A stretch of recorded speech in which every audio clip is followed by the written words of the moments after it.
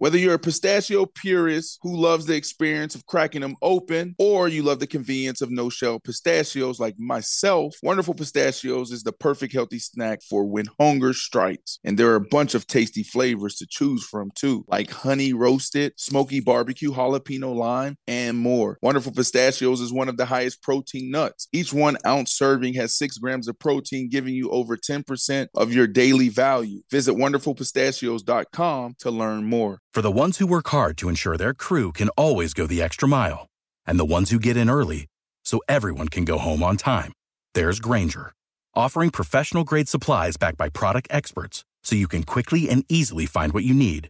Plus, you can count on access to a committed team ready to go the extra mile for you.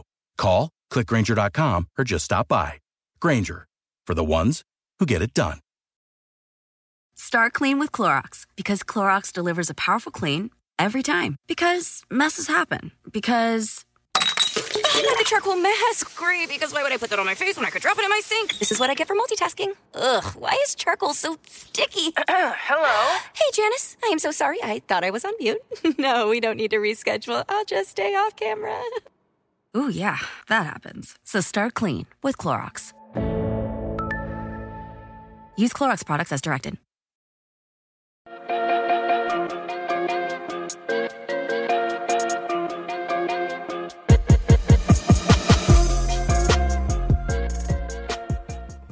Let's get it. Welcome back to Paper Route. Week 18 came and it's gone.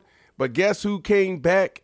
Brandon Flowers. AB, was it the Appalachian Mountains, the Aspen Mountains, or was it Opelika? Because we don't know where you be.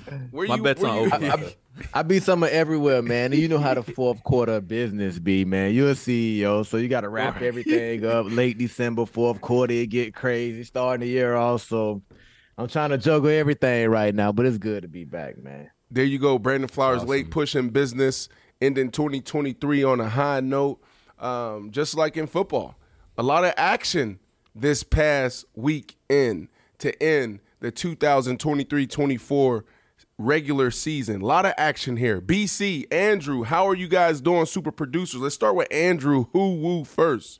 Man, I'm doing great. I had a good, restful weekend. I watched maybe half the games, mostly at night games, after like halfway through the 4 o'clock games. And, yeah, that was it, man. I just relaxed. You always relax. Extravagant weekends. You're always relaxing. BC. You're a cool dude, man. It seemed like you just chill. You got the incense going. And depending on what incense you want to talk about, just correct. That's why I'm so chill. Just vibe. BC, BC in the booth. How are you? Man, I'm good, man. Thank you. Blessed. There you go. Did you see the Giants? Did you see your Giants? I did see my Giants put a whooping on those Eagles. Yes, sir. We're going to have to talk about that in the show because I ain't know what kind of product the Eagles were trying to put out there, but the Giants put out a great product. Woo. Super producer Andrew Woo, big weekend, big news all over the place. I don't know where we should start, so I'm going to lean on you. Where do we start? Where do you want to go on this amazing Monday? Let's start right at the top, man. It's all bad news for the Eagles. They've lost 5 of their last 6 games. They blew a chance to win the division after losing to my and your New York Giants yesterday. Jalen Hurts, A.J. Brown, and other key players were injured, and now Philly must travel to Tampa for a wild card matchup against Baker and the Bucks.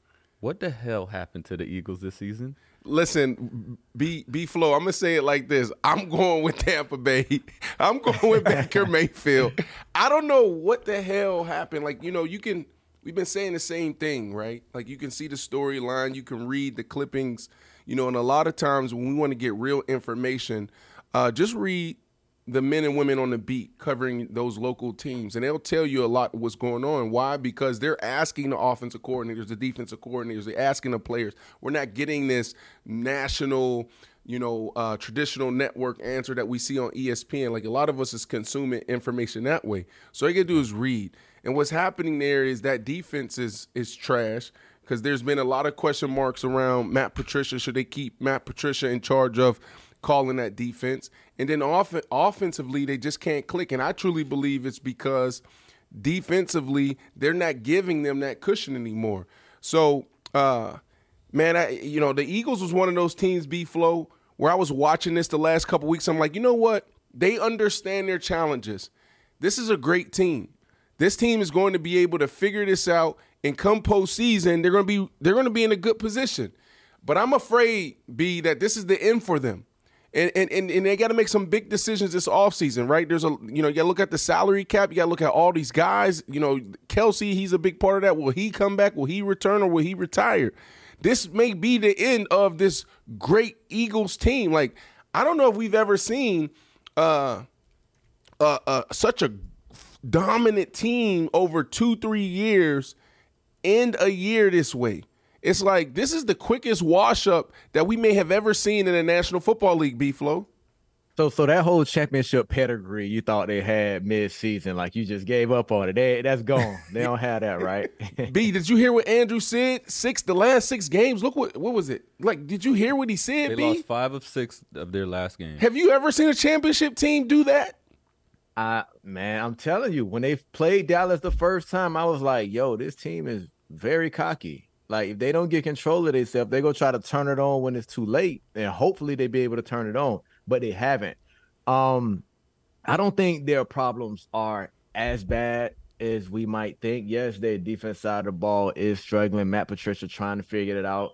Whenever you change coordinators mid-season, like, it's not always going to be peaches and rainbows, right? Sometimes you might see what Joe Brady doing in Buffalo transpire, but sometimes it's like it's gonna be growing pains, and that's what you're seeing now with the Eagles. But I think their biggest thing when it came to wins and losses is they have to just sit back and just self-reflect on just who their key guys are, who they need to get the ball to, because we are seeing A.J. Brown frustrated on the sideline, right? And we've seen this before with Dallas when CD Lamb was mad. And he told him, like, yo, I need to be involved. Like, get me the ball, and then the offense will open up.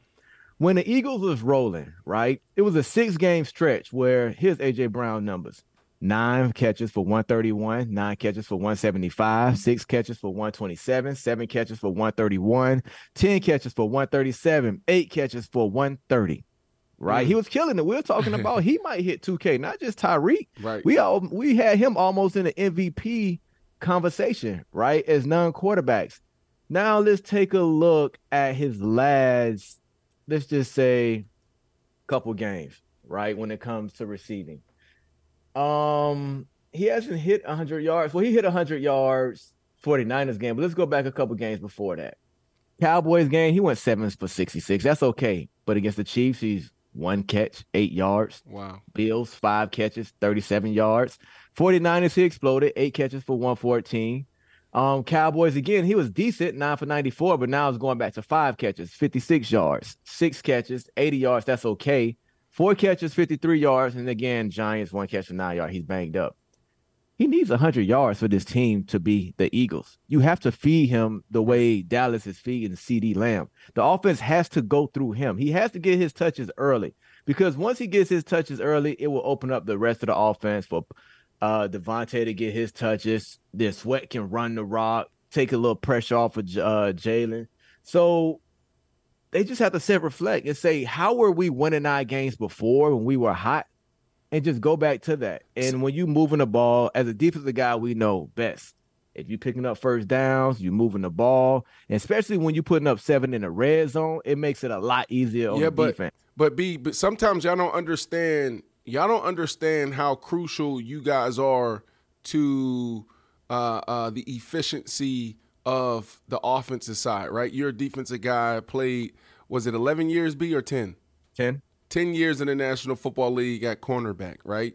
Like, I know you guys, I know you understand complimentary football, right? Like, I'm not even going to make it seem like, you're ignorant or something here. You got low football IQ. That's not what I'm saying. What I am saying is I feel like a lot of y'all don't really understand how crucial y'all's success on that side is to how we flow on offense, right? Because when you look at the Philadelphia, I look at it the other way around. Go ahead, finish. Because I'm gonna tell you, I look at it the other way around. Yeah. So for me, it's like, man, when we have a defense out there, like, I would say, I would actually say the power, the strength of the Philadelphia Eagles, like at their peak, was their defense. Like, they were solid. And then some people gonna look at me like, well, Jalen Hurts and A.J. Brown and Smitty, blah, blah, blah, blah, blah. No, bro.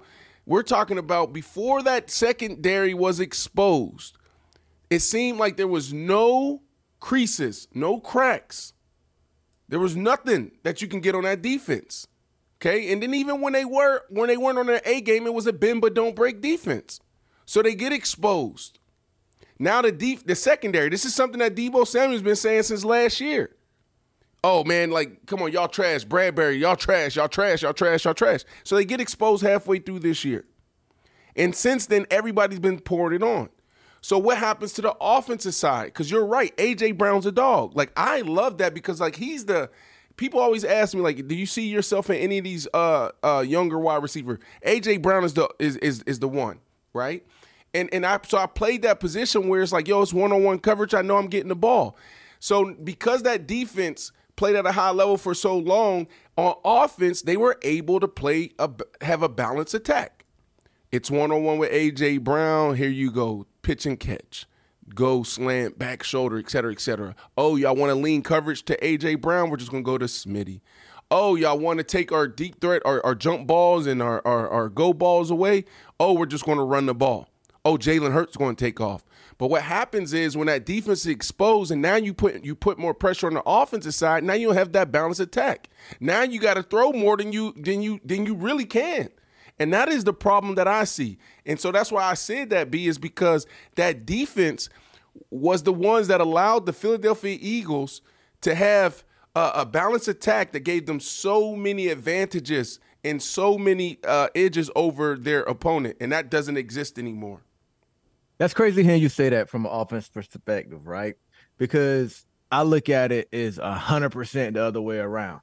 When the defense is on the field, right, and let's just say we start out and we get a 3-and-out. If the offense is getting first down at the first down, we sitting on the sideline, we well rested, we can actually go through our little play sheet. We talking to coach like, listen, next time we do this, they do this, we're going to run this, and we got them. We can actually adjust during the game the sideline, right?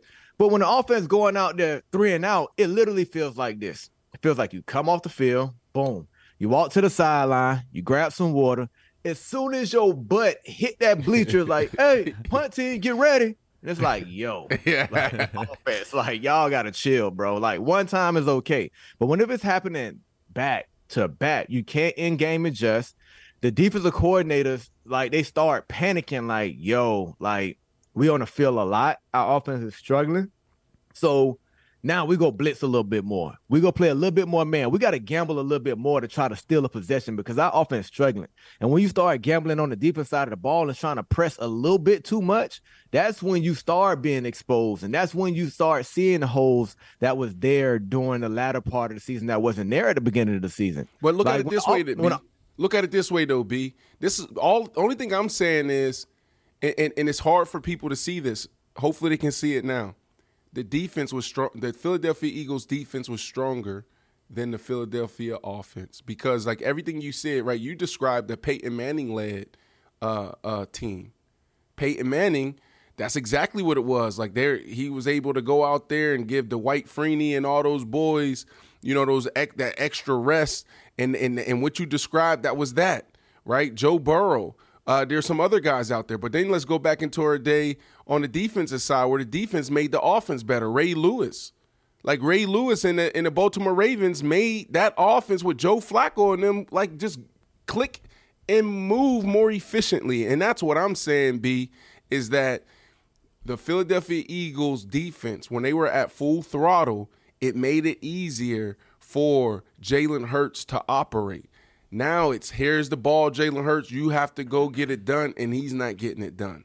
And he got to stop turning the ball over too, because when he turned the ball over, like the opposite team getting points, and all season, the Eagles been winning them close games. Them one-score games, they've been going Philly way. Not them turnovers starting to kind of hit them like hard, right in the chest, where now teams are getting 14 points off turnovers, or they at least getting 10 points off turnovers. And when it comes to the end of the game, when you usually win by that 3 or that 7 or that one-score game, like nah, it's not going in their favor right now. That's right. But they have to just calm down. They got to relax. It's going to be hard. Ain't no relax. It's over, B. Well, I can tell you guys this. I actually have good news. According to the Philadelphia Inquirer, Jalen Hurts' finger, literally, it says it just popped out, and A.J. Brown has been cleared. That's not great. It still popped out. Like, he's still sore, still swollen. Can he still hold a football? But go ahead. Well, he's saying he's taking it day by day at this point. And A.J. Brown, apparently they cleared him and said that his ACL is intact. Okay, what about his PCL? What about his MCL? Hey, these are just initial There's reports. a lot of LCLs out there. But I bring that up because going into next week, if they do play, they'll be playing Tampa. And right now, Philly is a 1.5-point favorite against Tampa. But should the Eagles be favored on the road? You said a 1.5-point favorite. Let me repeat that, 1.5. Think about that. B, if this was September, October, them boys would probably been favored by 7. Yeah. You get a safety and win. No, man. I'm telling you, take Tampa Bay. Take Baker Mayfield. You want to make some money? You got Valentine's Day coming up here soon. All y'all out there, put your money on Tampa Bay to cover. And watch what happens. Baker's streaky. Like, I always have faith in Baker, right? He'll come out there and start going crazy and throw for 300. Like, he did go toe-to-toe with Pat Mahomes when they had Tyreek Hill out there in Kansas City. So, Baker go cook. Tampa is a team that's been in the playoffs recently and been successful. Todd Bowles ain't no stranger to the big game when it comes to getting his team, getting his defense right and ready to play. So, yeah, Tampa is that team you should be scared for. I don't see how Philly is the favorite. The way they've been playing and the fact that they got to go on the road, that's insane that they're the favorite right now. Right, and beat up. So, if the Eagles lose in Tampa next week, guys, should Philly consider firing Sirianni? No, because like B-Flow laughs. Why? What you feel, B? Nah, like, this is the only franchise that considers firing coaches after they reach the Super Bowl. Like, Doug Peterson went and won it, wrote a book, and got fired like 2 years later. Nick Sirianni just got there, and his team was playing well this year. And he in the playoffs again. Like, you go think about firing this man, that's crazy. Only Philly, though. But so you're saying, B, that it can happen? It can, because this is Philly. Wow. Should he? It should be no thought about it. Like, no. Like, his team is banged up. Slay's banged up. Blankenship's banged up. Like, Bradbury went through a rough patch. Like, Devontae Smith and A.J. Brown, they're banged up. DeAndre Swift banged up. Like, here's the scary. Here's why I said that the Philadelphia Eagles are done, right? Because everything we talked about was all physical, and you can really good teams and players, especially led by good coaches, they know how to adjust or make some tweaks that put you in a better position, right, to be successful. The problem that I see in Philly, right, the final nail in the coffin is that the chemistry's off. That's what made that team special. You know what I'm saying? When you watch them play, you don't see no togetherness. You don't see that fire. You understand? So, like, that's the only thing I can see where I can say, all right, well, this may fall on the head coach, right? Because you always hear, did he lose the locker room? And so there's a lot of information that we're not privy to a lot of times. And so internally, no. So if this downfalls because he wasn't able to keep all these dudes aligned and pushing to one mission, then I can see that happening. But, man, even though he can say, I need to the coordinators got to go first. Because when he had the right coordinators in place, like, they always look like the best team in the league. Now he's working with new coordinators. It could be like, yo, we made the wrong decision. Or the GM made the wrong decision bringing these coordinators in. Like, no, let me pick my guys or bring me some more guys in that can get the job done. Then you let me know. 10% chance, Woo. 10% chance that Nick Sirianni is let go. 7% chance. 7.5. I agree with you, but I also see what B-Flow's saying as far as, like, how quickly they fired Doug Peterson. It was kind of crazy. But that's insane. Can I get one more question in here? Go ahead. I just want to reach out to BC and ask him, how good did that New York Giants win feel, bro? It felt so amazing. Oh, my God, amazing. Man. We called it. They were going to get 1 out of 2 of those games. Yeah. That's it wasn't crazy. Yeah, exactly. It's finished. They finished. If you BC, would you mind having Tyrod Taylor as your starter next year? Nope, I would not mind. I would not When he mind. healthy, he play well. Yeah. When he healthy, he ball. Yeah, I wouldn't And we mind would have having won that him. game. Interesting. Well, I think Brian Daboll, when he went to Buffalo, Tyrod Taylor was there and he was his guy. I believe. So they definitely have years of history in different cities. So we will see. That's an interesting question. That's one of those things that we're gonna have to be paying attention They to. seem committed. This offseason. Huh? They seem committed to Daniel Jones. They keep saying, "Oh yeah, Daniel Jones is the starter for 2024," and I was like, "Bro, They have to be. Y'all have to say that. We got Why? a $40 million What do you mean? paycheck Because over it's a him. game. It's a game. You're talking, yes, there's so much money that you guys have committed to him. He just signed a huge deal where he's making $40 million a year, which is insane. Okay, so now how do you get out of that? You can't go out there and talk bad about the guy when, and oh, decrease he his can't trade decrease his value. Okay. You know what I'm saying? Like, Right, you got to play the okay. game. Yeah. All right. But B, I would not be surprised. I will not be surprised if they bring him back. I would not be surprised. Nah, that's I would be crazy. You surprised if can't bring Tyrod Danny came. Downs back. You see how the team functioning with Tyrod. They look like a different team. They look like they got a little pep in their step, but it ain't no fluke one game. Like, they look like a totally different offense. Like, receivers are actually getting open. Like, it's weird I mean, how the team if just is Daniel- functioning under Tyrod. If Fields is still available, if Fields becomes available, or you have Russell Wilson, or you have these other options out here, why would you commit to Daniel Jones over them? No, I wouldn't. But I don't know their entire cap situation, right? But you got to look at that. How do you get from underneath this contract? He just signed it, so I think that's the biggest challenge for them. But I do believe that the Giants organization, this fan base, is so hungry to get back to a premier space, right, that they would take a hit if the right opportunities out there.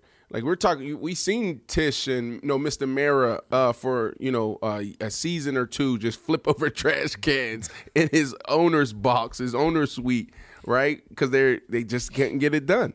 So I can see them making a move. By the way, B-Flow mentioned this as far as you don't fire the head coach first, you file the coordinators. So I just got ESPN update that 2 coaches got fired on the Giants. The special teams coordinator, Thomas McGahee, and O-line coach Bobby Johnson. Both got just got fired. Oh, Coach McGahee, Coach Mack. You know him, right? B-Flow? He's one of the best special team coaches. I think that's a chemistry thing. I think that's just, personality thing. Does he fit Brian Daboll? Because they got into it this year. Coach Daboll and his defensive coordinator got into it this year. And he had to smooth it over by just saying when you're losing, like, everything sucks. So, yeah. What they call, is this Black Friday? Is this Black Monday? Is that what they call it? Black Monday where all the coaches get fired? This is Black Monday. Yeah, you started knowing. We dropped it. That makes sense. Black Monday. Get the trash bags. Well, I know let's see. players, we always talk about the players getting trash. We have those Yeah. big black trash bags. I wonder what the coaches, do they take boxes or do they get the trash bags? No, they get I've never seen that. suitcases. They get suitcases. They get Hey, suitcases. I hate to stay on this Giants subject, though, but I just want to know, because we have some Giants, like, fanatics in here. But my thing is, right now you got the number 6 pick. Do you even want to see the Giants go for a quarterback there, or y'all have to build y'all team out and you will want to go more towards the needs of y'all team, whether it's O-line, whether it's edge rusher? Like, how would y'all want to see this number 6 pick used?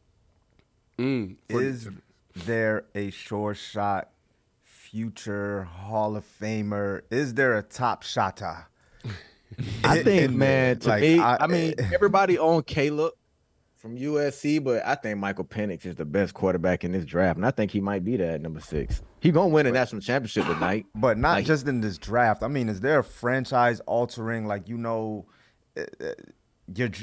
drafting a stud. You're drafting somebody that's gonna be there for a while that you about to. If there's somebody like that sitting at 6, then yeah. But if not, then yeah, you just go. If they're that committed to Daniel Jones, quote unquote, then yeah, you just build out the rest of your squad and run with that. But I wonder if there's a package the Giants can put together to throw out the Chicago Bears, right? I wonder. The Bears have 1-9. Nah, that won't make sense because I think, I was saying for the past couple of months that the Chicago Bears should stick with Justin Fields. I think they're going to move on. It just makes sense. It just makes sense. It's just like, look, it's just not worth it. I think they'll be like, if they pass on one of these quarterbacks at the top of the draft, and that quarterback goes on to have a Joe Burrow type, or even look like Justin Herbert, like just freaking throwing it around the field. If any quarterback look like that, I think they'll get crushed. And it'll be hard for this ownership group to respond, like to recover from it, because people, they're just ready. Chicago, you talk about the Giants are ready for a win. Chicago Bears fan base, Chicago is ready. Yeah. So I never mind. I was going to say, maybe there's a package deal where, and there's some scenarios, some opportunities out there for the Giants where they go get a veteran quarterback and then go get that Marvin Harrison Jr., right? Because you talk about franchise-altering player. Right. He is. I'll take him in the top round. Top of the round. I'll take him top 5, which he'll probably go. You think he'll go top 5? So you'll take he's going top 5 for sure. So you'll take him and Kirk Cousins? Yes, I would. If I'm yes. You would you? Nah, I like Kirk. Dang, I forgot about Kirk. Kirk know the division. Like, come on. Like, you go have to pay for him though. Kirk gonna want that bread. Coming off of Achilles? It don't matter. Kirk has never not gotten paid. Like, you think he cares? He don't mind like, franchise. He always a seems bank bad. robber. That's all he know. All right, guys. Kirk over Russ. Oh, okay. Go ahead. We'll leave that. I was gonna say we'll Kirk leave that for over another Russ? time. Yeah. All right, guys. So the Patriots. We know about the Patriots. They had their worst season since Bill Belichick took over the team in 2000, and now everyone is wondering if Bill Belichick is out of New England after 23 years. Belichick will meet with Kraft to discuss his future after this 4-win season. Question: what should the Pats do with Belichick? So what should the New England Patriots do with Coach Bill Belichick? The easy answer is you keep Coach Bill Belichick. Do you know that there's owners right now lined up for Bill Belichick? The Washington Redskins, there's a report out there. Heard this from our super producer, Brian, this morning. They are drooling foaming at the mouth, to get Bill Belichick, get the opportunity to talk to him. Do you think Spanos, is it Spanos out? How you say the Chargers owner's last name, B? Yeah, you're right. Spanos. You don't think they want him? So there's and I know this for a fact that there are teams out there, at least one that I know of, that has a really good coach, but they wouldn't mind getting in there if there was a trade opportunity. So you keep this guy. Come on, y'all need to, Mr. Kraft and Bill Belichick need to come together and figure out what they need to do to push forward. We know if they had a quarterback, they'll be better. But there was reports that came out, a week or two ago that said coming into the year, Bill Belichick wanted to keep Matt Patricia as the play caller. Matt Patricia is now the defensive coordinator, back in his spot, I guess, with the Philadelphia Eagles. And there's talks about him, if he's good enough to have that role in Philly. So you have Bill O'Brien that comes in. Bill O'Brien wants to change the entire offense of coaching staff. Bill Belichick says no. So I'm saying all that because when there's no alignment there, when there's no continuity, no consistency there, then it shows up on the field. So what Bill Belichick and Robert Kraft need to do is figure out what moves they need to make, all right? And then they need to all buy into that. And they need to go get their quarterback. That's what they need to do.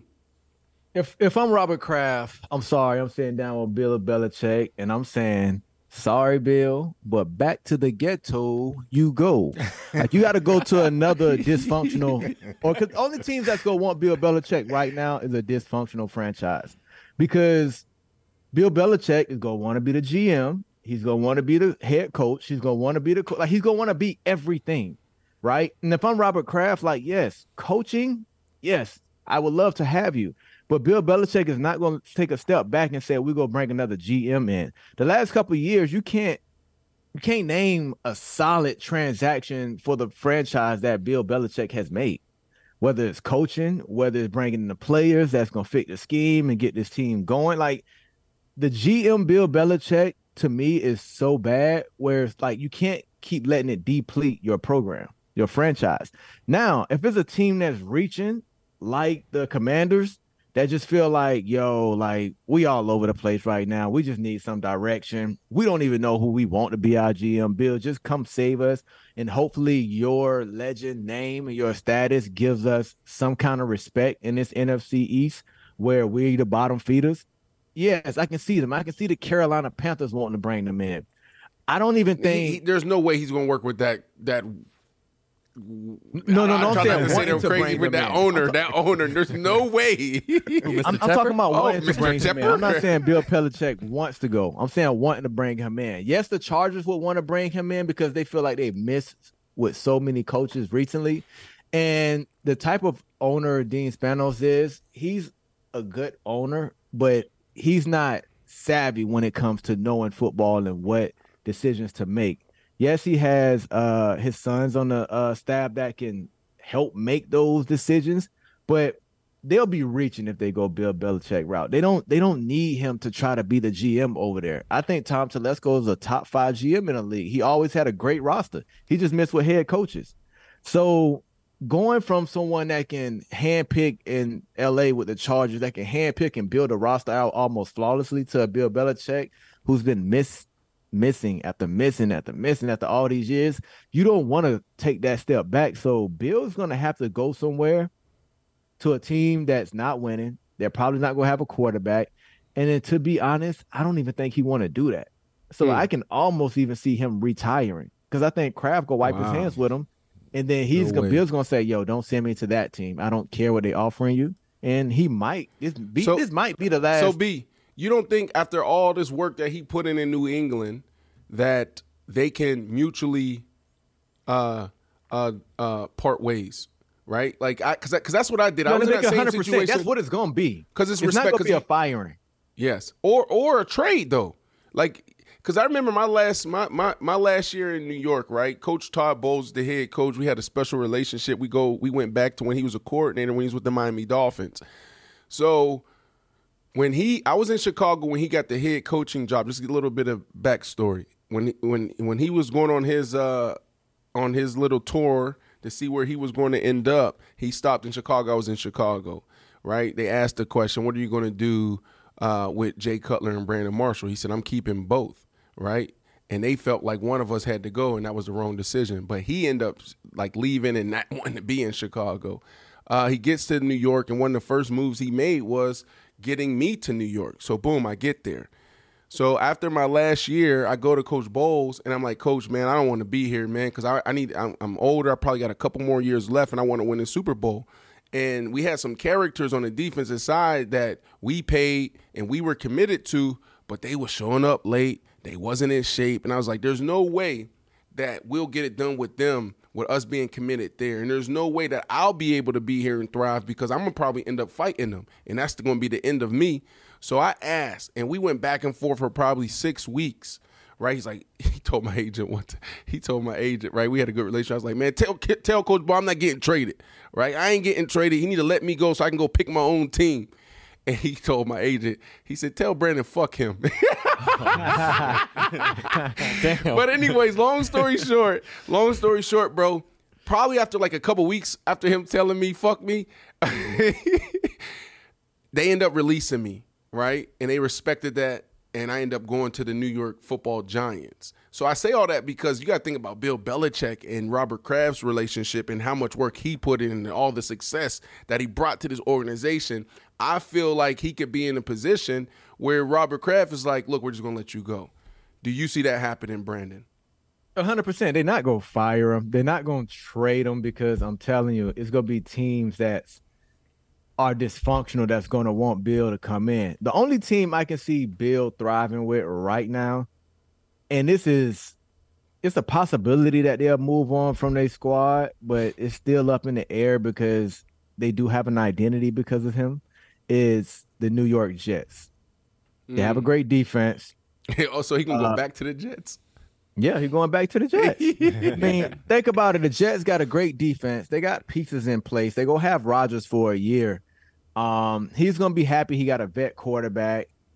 They can still draft for a guy that's gonna come in the wings of Aaron Rodgers if they want, but that's not a bad team. And if the Jets feel like Robert Saleh isn't their answer, I can see the Jets possibly making that move to try to get Bill Belichick in there. Okay, I can see that. That ain't happening. It's possible. That's the only team. That's the only team I feel like he can be successful at, and a team that's gonna want him to come in. Right. He should just walk away though. I think so too.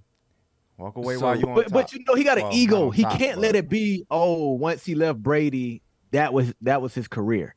Like he has to have a playoff run. I know. Like, but if he doesn't get that, then it's gonna be, oh, you can only do it with Brady. So he risks, really salting his shit up a little bit more if he hangs on either in New England or goes somewhere else, and then he doesn't do anything. Then it's gonna be, oh, you can't win without Brady.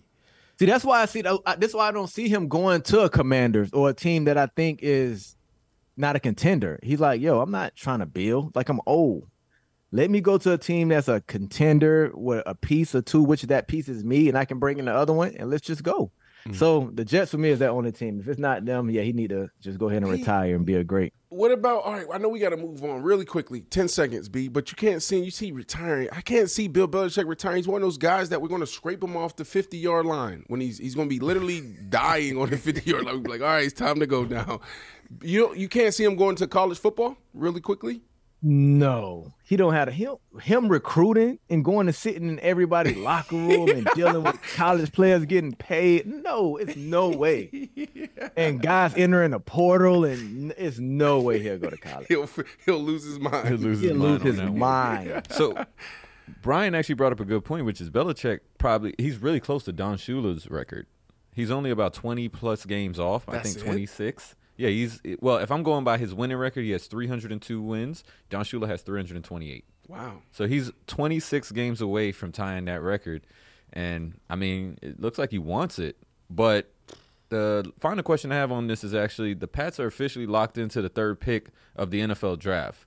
So what would be the dream scenario for New England with that pick? So dream scenario is they get two superstars for that pick. They are notorious for packaging stuff up and moving back into the draft. I can see them trying to make a play and the reason why I say getting two superstars, I can see them going after a veteran quarterback after this experience with Mac Jones. They moved up in the first round to get Mac Jones. They were high on Mac Jones, right? So I can see them, having a little bit of trauma still left over from this experience with Mac Jones and maybe going to get a veteran quarterback and then going to get, like a Marvin Harrison Jr. I can see something like that for sure. Yeah, I don't think they take quarterback there. He's not dealing with another rookie if he is. If Belichick is there, they're not going rookie. If he leaves, they might let a rookie come in and he start his whole new career with a different guy, right? Different head coach, a different O coordinator, fresh rookie. So it depends on if Belichick there or not. If Belichick is there, he going Jimmy G. We all know he going Jimmy G to bring him in, and then that's who he loves. Well, what they could do, B, can you see them going Jimmy G and getting your boy Michael Jr. Or Michael Penix can't sit, man, because Jimmy G is not that old. If Jimmy G is doing a fairly good job, like he got to rock out. Give him think about it. Sometimes they draft, they put together a scenario like this where they're expecting the rookie to sit only for 6-7 games, but a year you can't see him sitting for a rookie quarterback sitting for a year. They wouldn't bring Jimmy G in to sit him for a year. Bro. Like they'll be like, Jimmy G, I'm telling you, Josh McDaniels coming back. It's gonna be a reunion. They gonna say, let's rock out until I win this award. Josh McDaniels, until I breaks Don Shula record, Josh McDaniels gonna feel like he might have a shot to take over because he got Jimmy G rolling when Belichick retire, and they gonna keep it in that family. Right. The last thing I would say, like, BC, you about to jump in there? I was just going to say, I don't think he's going to be worried about Don Shula's record. He already got more rings than Shula. He's not worried about the wins. But what about Harbaugh? If they could get Harbaugh in there. Harbaugh ain't going there. It's too boring. Yeah. Yeah. I mean, he's going from Michigan. He goes over That's there with a true. new quarter. That's true. That's true. They both blue collar. Yeah, and Kraft blue is collar, a cool yeah. owner. Like Kraft is like a dope owner. He'll probably feel like. And the thing is, you know what I'm thinking about? Jim Harbaugh get to see Michael Penix live, right? So he watched him on film. He go know him inside out. I'm gonna throw these different things at you to see like what you can handle, what you can't handle. Interesting. And Harbaugh starting off with Penix, Harbaugh with Kraft a in new, New young, England. exactly. Interesting, B. Yes, exactly. Interesting. Wow, Harbaugh to the New England Patriots with a rookie quarterback. I can see that. I can see the Patriots going to rookie quarterback if they go that scenario, but not with Bill Belichick. Bill Belichick, think about that. You think he wants to go through another 2-3 years of, developing and waiting for this thing to come together? We will crush. The poor old man. His health would deteriorate so fast. All the pressure on him, all the talk around. Oh, it was Tom Brady this whole time. Asante Samuel's out there talking about, I told y'all. LaShawn McCoy out there saying, see, he's not a good coach. No, he need to go veteran quarterback. But anyways, we will see. That's another storyline. We should put together a list of all the major storylines. Can we do that we need to be watching out for this 24 offseason, Brian? Like, let's name some of them real quick. Let's go around really quick. Let's see if everyone can name. Give me 2 of the top storylines that you are paying attention to this offseason. So I'll start it off. For me, Russell Wilson. I think that's that's number 1 for me. Where will Russell Wilson land? That's number 1. Number 2 for me is going to be I would say Bill Belichick. I'm sorry to steal this one, but I would say Bill Belichick. I want to see what happens with Bill Belichick. Either way. Anybody else want to chime in? I want to know where Harbaugh's landing, like the Harbaugh clock. That's definitely on my radar. And I want to see if AP's going to stay, Antonio Pierce is going to stay in Las Vegas. Ooh. Like Las Vegas looked like a pretty good team with him as the head coach. And if you let him build, and he's going to give that team identity. They play for him, right? The Raiders got an excellent fan base. Like, I want to see if the Raiders are going to build off that or just bring in some random coach and then they're at the bottom of the division again. Yeah, that's good. Andrew, BC? I'll say, I mean, it's such a sudden question. I didn't have anything in mind, but I'll say I'll keep an eye on Nick Sirianni's job. Interesting. That would be. I would say I'd be blindsided if that happens, but I can see it happening. It's the National Football League. I would say a couple of them, but the Barkley and Stephon Diggs in Buffalo. Ooh, that's a good one. Those are good. BC. You said Barkley and Saquon Diggs. and Saquon. No, Saquon and Stephon. And Stephon, excuse me, yes. What if Stephon ends up next to Saquon in the Giants locker room? I can go with that. I can live with that. Well, I can live with that. No beef with that. I think Saquon stay, and I think that's the top of Stephon Diggs' list. Like New York, that's him.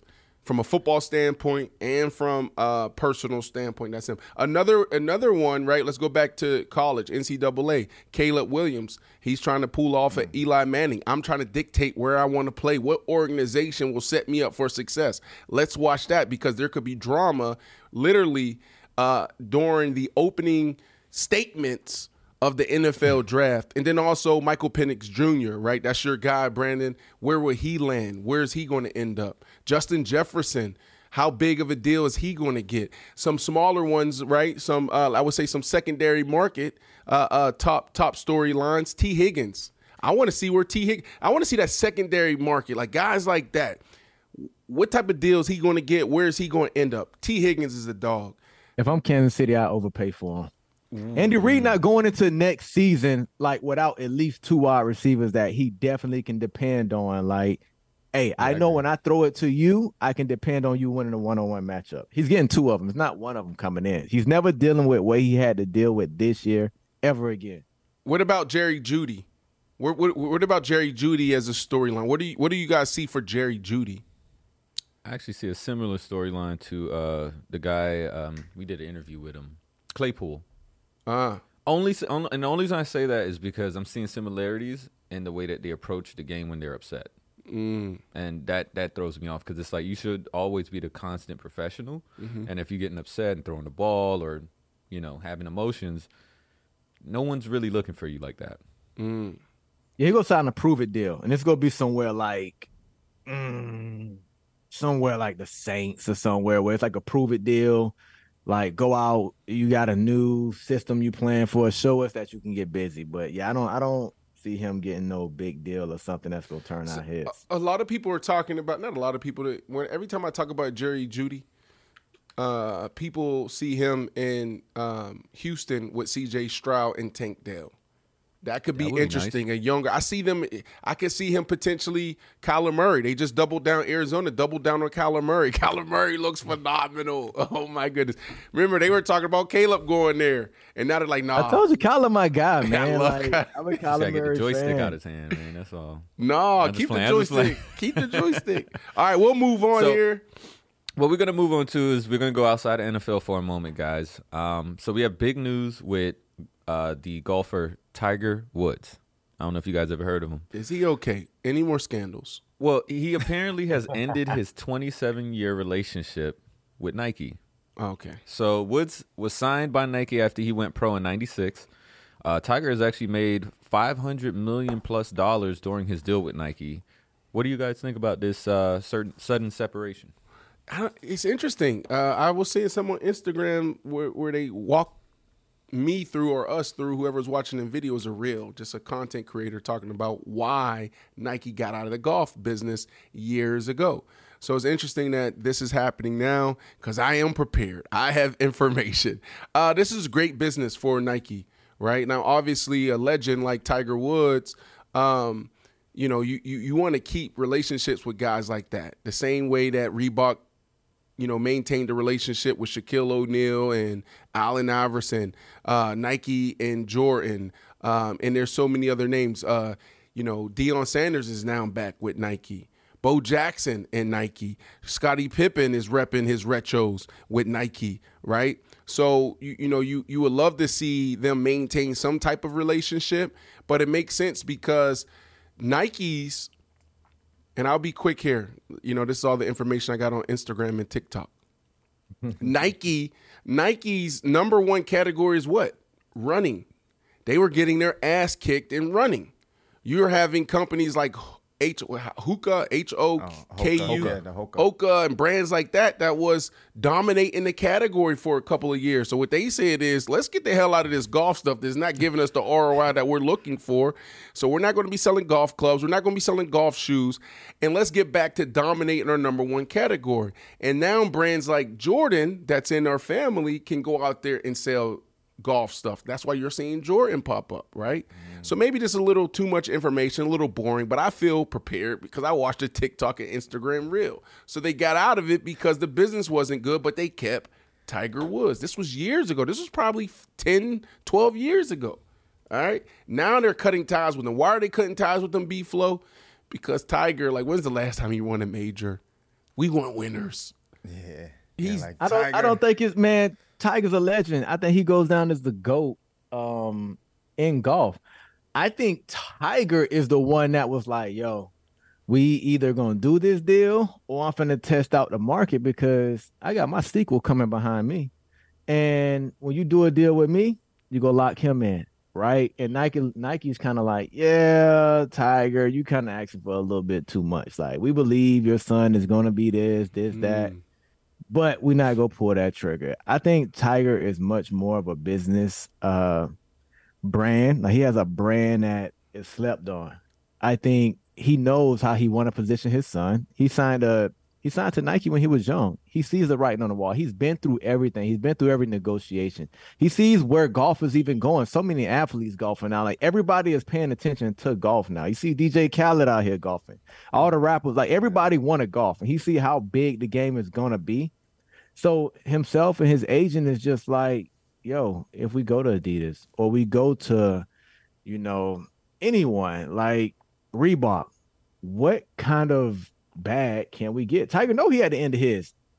I still want a bag because if you give me this bag and this deal, I guarantee you that I'll put my son through this same system, and my son is going to be the next this and that. So I think it was also Tiger saying, "Nah, I want that bag. If y'all ain't gonna give it to me, we can part ways." Yeah, I can see that. Well, guys, let's move back into football with our favorite game. What's the word? So we talked about this on the show last week. Dan Campbell decided to play his starters in an otherwise meaningless Week 18 game. Well, it actually ended up backfiring on him in a big way when Sam Laporta went down with the knee injury. Hindsight is 2020, but what's the word? Campbell playing starters Week 18 was business. And look, Andrew looking at me because he feels differently. I know I know your point of view, bro. It's business, bro. Like, and I read a couple articles. Like I tell you, the trick is go to the local beat. The men and women on the beat, they'll tell you everything. They put it. Dan Campbell lose their star rookie tight end to modestly improve his playoff position, right? Like he was trying to go from 3 to 2. That's what he was trying to do. He was trying to get to the 2 seed. They had the Dallas Cowboys playing the Washington Commanders later on in the evening. If Dallas lost, then the Detroit Lions, who already secured their spot, and this is what rubs you the wrong way, Woo. Yeah. They already secured their spot. They wanted division for the first time in 30 years. They're good. They're in. But if the Commanders beat the Cowboys, now they're number 2. And that's what he was going after. And there's an interesting quote. Right, so I read through all of this, the Detroit whatever it's called, all right? I read through all of this, and there was one quote that said, you know what? I got Dan Campbell's back. It hurts because this dude is him. He's him. This young tight end is special.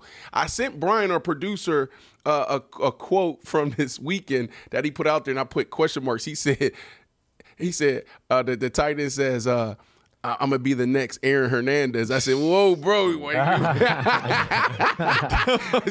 So I get it from a football standpoint. Like, he is like that. But, bro, like, let's not make that comparison. Bad reference. So, special guy, but he said this, Flo. He said, it's either you're all in or you're all out. I rock with a coach that's all in. He went all in, and that's just the business. Some guys get hurt. So, for me, Campbell playing starters Week 18 was predictable. Like you said, B, that's his MO, right? He's a hard-nosed guy. You've seen him doing training camp when they're doing stretch drills. They got him doing burpees and blowing a whistle. Like, just remember the Titans. Like, he's a tough-nosed guy. He don't believe in resting players, which I think was a mistake at the end of the day. Because, B, at the end of the year, even though you'll get your second win and you're excited the playoffs is coming up, your body need that rest. Some players do feel, hey, if we have a bye, we'll come out the next game kind of sluggish and start slow. I know he didn't want that, but he could have treated this game like a preseason. Yo, if y'all play well, we'll play the first quarter. If y'all kind of struggling and y'all come out flat, we'll play the first half. Like, it's on y'all. How y'all come out and play is how much rest y'all get. Because your team, they need that rest before this little 4-game stretch that they about to go to or try to go to win a Super Bowl. I think it was predictable, but I wish he would have been more careful because losing Sam Laporta would be huge for the Detroit Lions. Because Jameson Williams always banged up, and Jared Goff, he doesn't just air it out. Like, he looks for those intermediate throws. Like, that's his game. They run the ball, they make them intermediate throws. That's how they win and sustain drives. So, yeah, it was very predictable for me. Yeah, this is a tough one. Out of all the losses, over the last couple of weeks, Jalen Phillips in Miami, also Chubbs in Miami, and there's a few others. This is devastating. This dude, I know it's a weird comparison. He should be able to read the room, but he is I would say he's going to be better than Aaron Hernandez on the field. Like, this is his rookie year. For him to be able to move like this and dominate like this, straight dog. This is going to be huge for them. Well, guys, that comparison. Appreciate is your still feedback. Wild What you say? Yeah, that comparison. Well, it's pretty wild. He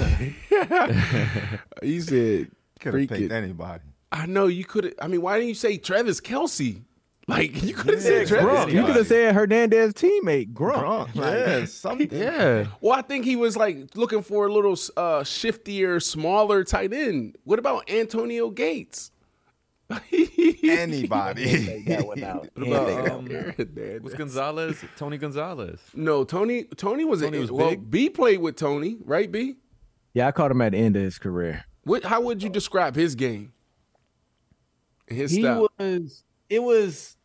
I don't know, Smart. man. He was like just so pro style. Because I played with Gates, I played with Kelce, I played with Gonzalez. They three totally different tight ends. He played Right. with. Hold on. Give us that list one more time. He said he played with Tony Gonzalez, Antonio Gates, and Kelce. Those are probably the top 3 best tight ends in order. Yeah. Some people are saying, most people are saying Kelce. I would put Gonzalez at number 2, Gates at 3. Well, no, you got Gronk. A lot of people have Gronk up there high as well. But damn, B. So Yeah. Before we move on, guys, I gotta ask this because I was looking up the time to see when the actual injury happened. B-Flow actually mentioned maybe you play the first quarter, I take you out, whatever the case is. He got injured at 1 minute and 52 seconds left in the second quarter. Oh, that's still the beginning of the game. I don't know, man. I feel like maybe first quarter, take your starters out. No, he was trying to look, he's all in, like he said, and they're trying to secure or trying to put themselves in position to win the 2 seed. I don't like Second it, man. quarter, you got to play. I don't like it. Could have been avoided. There's a moment you realize you're ready for what's next in your career. Maybe it's when you're trying a new scone recipe and think, I could open a cafe. Or maybe you're helping a coworker and say, I could teach a course on this. Whatever your moment is, it's never too early to plan for a career that lives longer. That's why, the younger you are, the more you need AARP. For skills training, resume tips, and job listings, visit aarp.org/work. Start clean with Clorox because Clorox delivers a powerful clean every time. Because messes happen. Because the charcoal mask. Great, because why would I put that on my face when I could drop it in my sink? This is what I get for multitasking. Ugh, why is charcoal so sticky? Hello? Hey, Janice. I am so sorry. I thought I was on mute. No, we don't need to reschedule. I'll just stay off camera. Ooh, yeah, that happens. So start clean with Clorox. Use Clorox products as directed. If a friend asks how you're doing, and you say, I'm okay. when the truth is, I don't want my problems to burden anyone. or you say, Hang it in there. because, If I ask for help, they'll just think I'm weak. then this is your sign to call, text, or chat 988 for free, confidential support. Anytime. You don't have to hide how you feel. When you need mealtime inspiration, it's worth shopping Kroger, where you'll find over 30,000 mouth-watering choices that excite your inner foodie. And no matter what tasty choice you make, you'll enjoy our everyday low prices, plus extra ways to save, like digital coupons worth over $600 each week. You can also save up to $1 off per gallon at the pump with fuel points. More savings and more inspiring flavors make shopping Kroger worth it every time. Kroger, fresh for everyone. Fuel restrictions apply. Moving on, what's the word, guys? Interesting story involving the Saints. So New Orleans coach Dennis Allen told his players to run a kneel-down play to run out the clock, and the Saints win. But instead, Jameis Winston called a running play from the 1-yard line to get Jamal Williams a TD. Falcons coach Arthur Smith was heated after the game, to say the least. So what's the word? Saints players ignoring their head coach and going rogue on offense was? Phenomenal. Loved it.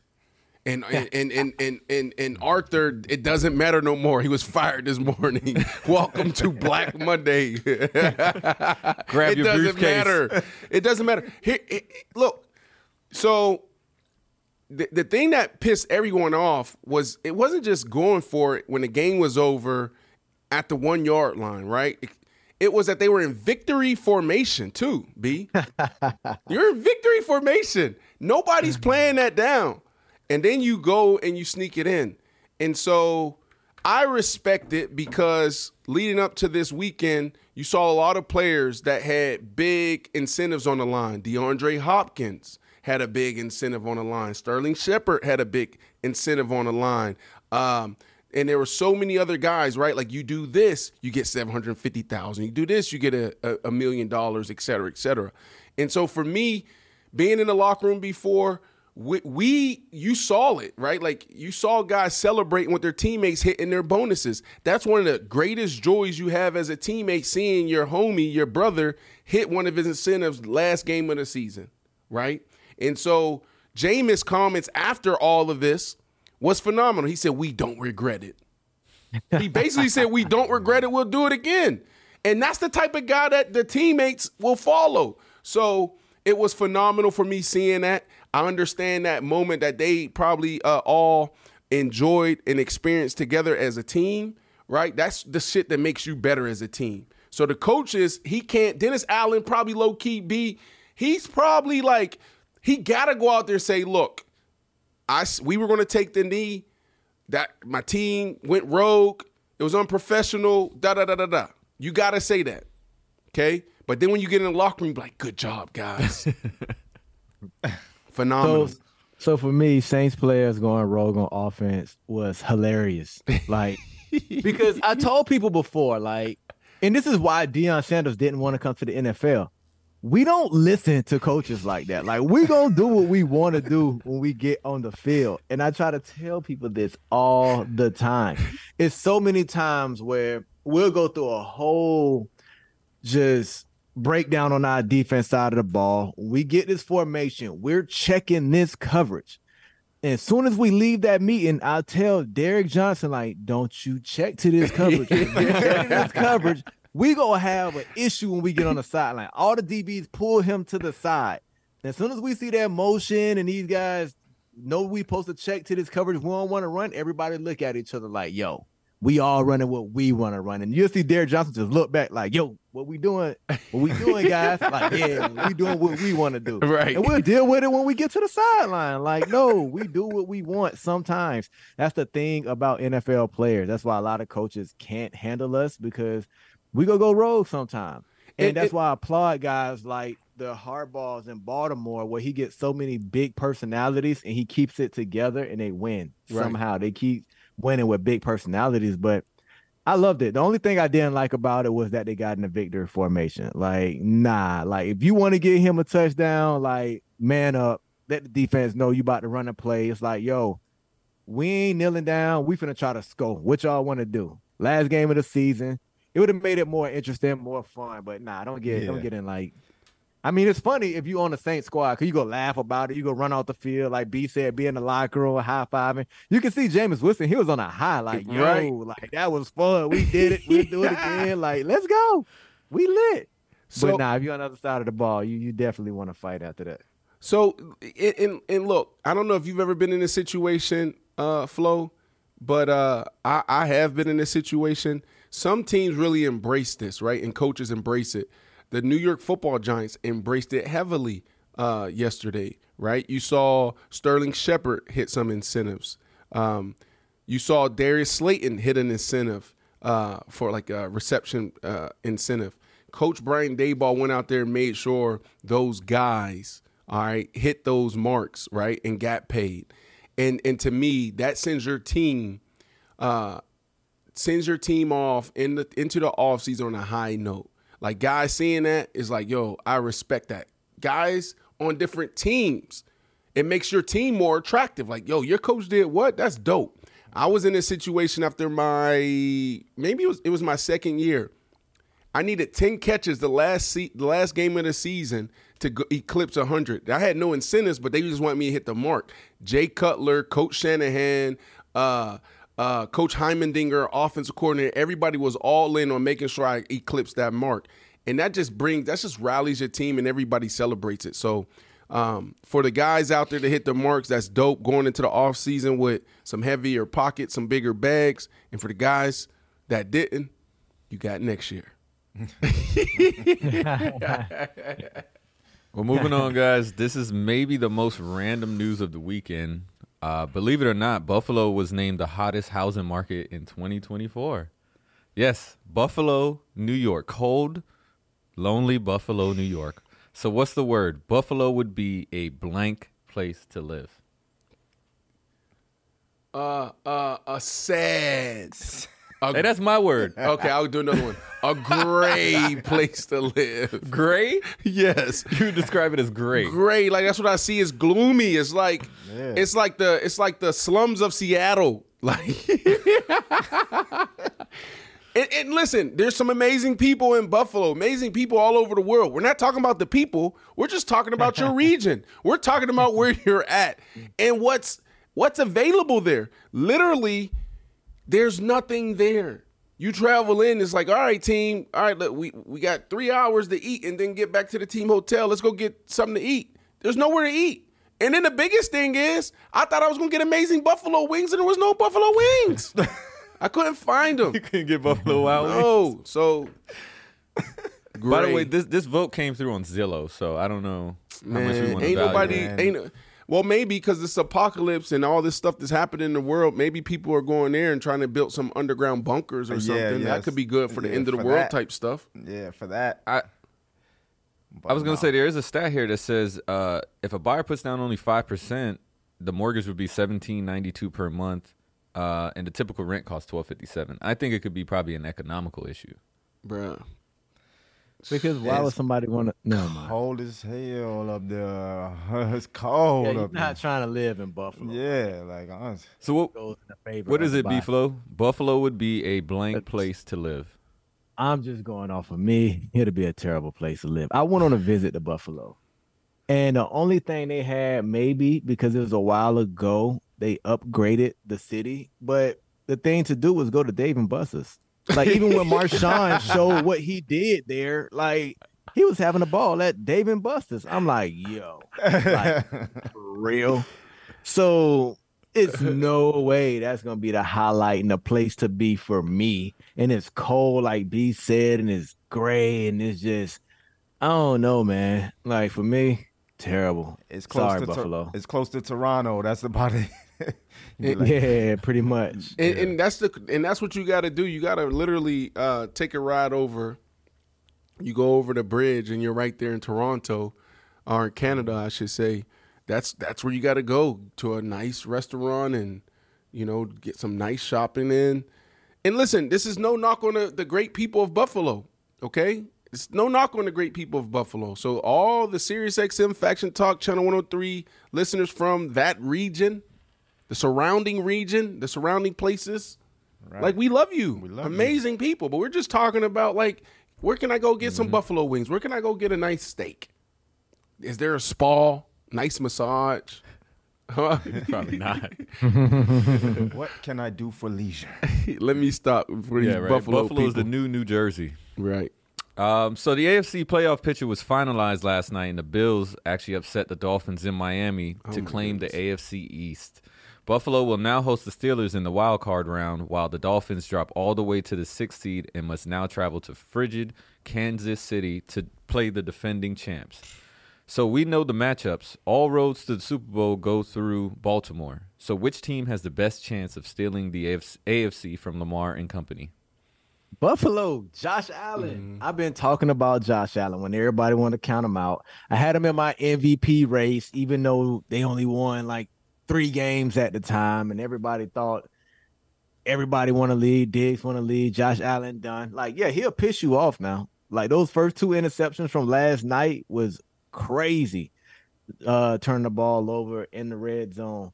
But when you talk about a guy, when you put the ball in his hands, no matter how much time on the clock, as long as it's time on the clock, that can go in and win anywhere, whether it's Kansas City with that shootout, even though Mahomes came away with it. If it's anybody that could go on a roll and that can score with the Baltimore Ravens, it doesn't matter how great their defense is, he just finds a way to make a play. Right now, he's the only one in the AFC that can do it with a surrounding cast. Patrick Mahomes can do it, but he don't have the receivers that can get it done. I just don't think Cleveland is ready right now to make that run in the playoffs.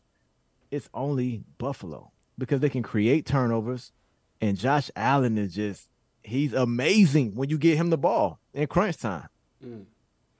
My answer is there's a couple of teams. It's the playoffs. Yes. Remember, people, what we say, let's just get into the tournament. You heard Mason Rudolph say, we made it in the tournament, the Pittsburgh Steelers. And that's the first team. Lamar Jackson's record against the Pittsburgh Steelers, he's 2-4. He's 7-4 versus the Browns. And the Bengals pretty much even, and we can look that up. But for the Steelers to play them, they'll have to beat Buffalo, though. Okay. Buffalo. Okay, but this is the tournament, right? This is what we're talking about. We're saying with Mason Rudolph, he has a hot hand the last couple of weeks. We know what we're getting from the defensive side. Well, big blow because you're not going to have T.J. Watt, so that's going to be tough for them. I agree with you. So basically what I'm saying is, yes, Buffalo Bills is number one. I agree with you there. But let's not sleep on the Pittsburgh Steelers. Mike Tomlin, that defense, they present a lot of challenges when it comes to Baltimore, Lamar Jackson, the Baltimore Ravens, and also the Cleveland Browns is in division. So has he dominated the Cleveland Browns? Kinda, 7-4 record. Yes, he has a good record against the Cleveland Browns, but Joe Flacco and that defense, it's just one game, bro. It's the tournament. We've seen so many upsets before. The Cleveland Browns is not going to be an easy game for the Baltimore Ravens. Like, I got the Baltimore Ravens going to the Super Bowl and probably winning it. Been saying that since, halfway through the year. I don't see the Miami Dolphins getting it done. I don't see the Kansas City Chiefs getting it done. It's crazy because those teams that I just mentioned are, on paper and from afar you would say are more powerful and in a better position than the Cleveland Browns and, the Pittsburgh Steelers. But you got the Buffalo Bills that can do it. You got the Pittsburgh Steelers that can do it. I don't see Houston doing it. Kansas City, too many challenges. Miami Dolphins, think they peaked too soon. It's done. You don't think Houston can do it in a way that they just don't know any better? How Tennessee went into Baltimore a couple years and beat them in Baltimore because Tennessee just ain't no better. They just had Henry in there just riding their horse. You don't think they can just give Stroud the ball and just be like, go? No. Let's just go. No. I don't see that happening. I can't see. I don't know. I'm just not. I like the Houston Texans. But this isn't their year. I'm saying take in consideration that Lamar haven't been to an AFC Championship game either. It ain't like he's just dominant in the playoffs. Also, that's true. Right? What I've been saying about the Baltimore Ravens for probably half the year is that there's something special about this team. I love storylines. And I just think it's them losing it, not somebody beating them.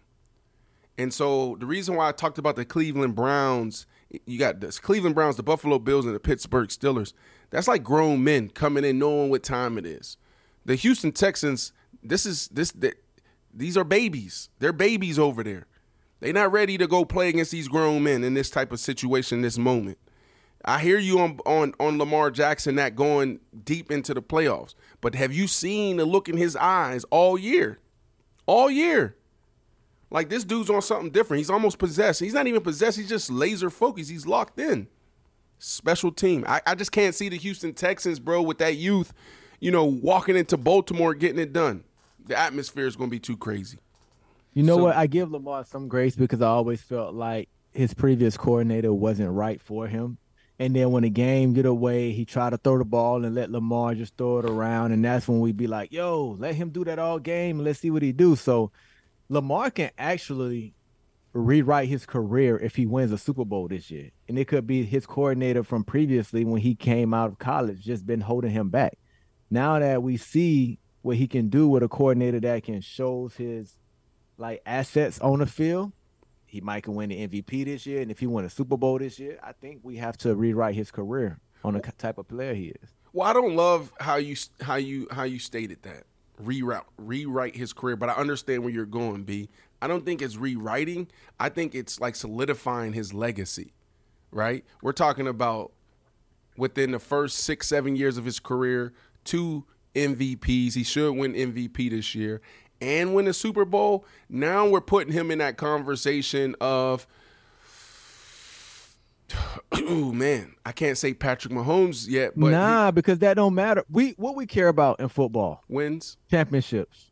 We don't get regular season. Don't matter. Playoffs. Even if you people don't respect Peyton Manning like they do Tom Brady because Peyton Manning don't have that playoff like rapport that Tom Brady does. So you have to make noise in the playoffs. Like, yeah, the regular season accolades and MVPs, they are great. But do we really care about Aaron Rodgers MVPs? Like, nah, like what do you do in these playoffs? Like, that's what we really care about. So for me, it's okay, give me the guy that I was supposed to have, and then now I'm gonna win. Now it's gonna be like, yo, how many can he win? Well, so that's not fair.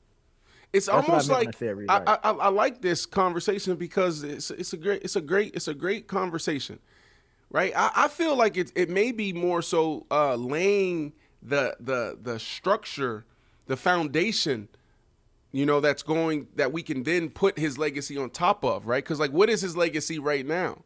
But if he goes out there after winning a second MVP this young and also winning the Super Bowl, like he can build whatever the hell he won on top of it. And he already in the Rodgers category because he'll have the same amount of Super Bowls. Oh, if he wins it this year. MVPs, yeah, if he wins it this year. His MVPs is right there pretty much. But see what we're saying now? Like, if he wins it this year, he's in that Rodgers category. Think about the distance between Aaron Rodgers and Lamar now. That's what makes this year so special for Lamar Jackson is that, bro, can you imagine, right, like how we're going to be talking about and covering Lamar Jackson after the Super Bowl if he wins it, if he's hoisting that Lombardi trophy. That's why I say, like, the Houston Texans have no chance, man. This is big boy stuff. This is big boy stuff. C.J. Stroud is teary-eyed, emotional, making it to the playoffs. Lamar Jackson beating the brakes off of the 49ers, beating the brakes off of the Miami Dolphins, making it into the playoffs. He's like, yep, this is what we supposed to do. We go out here for one thing, and that's the Super Bowl. It's a big difference. That's a big difference. Yeah, Stroud is a rookie, though. He feels that way, but maybe they get that rookie blessing, that little beginner's luck. You're coming in grateful. You're coming in with the big eyes. Like, when you go out there pregame and that energy's different, because they say the energy's different from regular season to postseason. So C.J. Stroud's coming out there for the first time, and those young boys, even the head coach, it's his first time doing this. It's phenomenal. He should be maybe head coach of the year. They're going to be out there soaking in the moment. Lamar Jackson and boys ain't soaking in the moment. They dogs. When you got that it factor and you dogs, like, you don't care. Yeah, you can enjoy and appreciate the moment, but when you get in between them lines, do you see them throws that Stroud made? Last game was a playoff game. Like, they had to clinch last game, and he made some. He playing against Minshew. He playing against Gardner Minshew. His first throw was a 75-yard touchdown. Let's see that pressure. Let's see that pressure when he see Action Jackson on the other side. How Keep going against Gardner Minshew. I'm going to go do me. I'm going to do me. Let's go. And do you think DeMeco Ryans feel pressure? He played the game. He like, yeah, this is where I belong. I can't wait to show everybody. Like, I ain't backing down from nothing. I can't wait. Let's go. Yeah. So let me ask you guys this. Just if we could do this quickly, let's try to do this quickly. We have a couple QBs I want to mention in the AFC, and I want you guys to rank them based on who you trust the most in the playoffs. Okay. So we got Lamar Jackson. We got Josh Allen. We got Patrick Mahomes. We have C.J. Stroud. We have Joe Flacco. And we have Tua Tagovailoa. Go low vote. You know his Tua name. Tagovailoa. You messing me up now. Just sticking with Tua, bro. Yeah. Tua tie. You messed me up. I had it Tua for with the about sleeve. 5 years. Tua Tagovailoa. All right. So rank them in order of who you trust the most in the playoffs. B, you want to go first or you want me to jump? I go first. I go Josh Allen 1. He is in love with Josh Allen. What is this infatuation with Josh Allen all year? He trusts him. Did you not see what he did to finish up this year? Like, he on. Let's go. It's his time. Josh Allen 1, Mahomes 2, Lamar 3, Stroud 4, Flacco 5, and then Tua 6. Wow, Tua last. Interesting. Why Tua last? Tua to me is like, you know how some athletes, you be like, yo, he got that fifth gear. Like, no matter what a game go, he can always take it up another notch if he needs to. Yeah. If Tua is better than you, then they're going to win that game. But if he got to kind of pull something out of his ass, like, we got to go back and forth. Like, and I can't make a mistake. And if I do, I'm going to come back and get 7 like Josh Allen does. He can't do that. So everything got to work in his favor and got to go right for him to win. Either they're going to be better than you and he go win, or if they're not a better team than you that day, he's not going to pull a win out of his, his play. That's a great example. I love how you broke that down. That's right. BC, did you look like when BC leaned in and like he ready to talk? You about to say something? No. But I agree on his assessment of Tua. Okay. All right, so here's where I'm going to go. We're in the AFC. Listen, if this was like we're starting a franchise or we're picking who's going to lead our franchise for the next couple of years, it'd be a different order. But right now, where we stand going into the 2024 postseason, Lamar Jackson's number one. There's no one I trust more. Lamar Jackson is like, he's in the zone. You can just see. So Lamar, like even the plays, you're talking about like Josh Allen making plays and this and that. Like, bro, turn on the film from when he played against when he blew, not the 49ers, when he blew out the 49ers, turn on the Miami Dolphins. Like, oh my goodness, special, bro. Like you had defensive players raving about him, dropping back as if he was a left-hander, flipping his hips and then throwing the dime. Like, come on, man. This dude is just playing some different ball right now, and he's making it look too easy, and that's why we're not talking about him the way we need to be talking about him, because he's making it look too easy. So I got Lamar Jackson, number one. Number two, I'm going with Patrick Mahomes. I don't even understand how. And then I'm going to go with Josh Allen. How does Brandon Flowers have Josh Allen number one when talking about trust? The number one thing we got to do. Mahomes can't do it by himself. Like, who do you trust Mahomes to get it done with? Okay, but we know statistics say if freaking Josh Allen throw Brandon Flowers an interception, our chances of winning, your chances of winning that game increases by 30, 40%.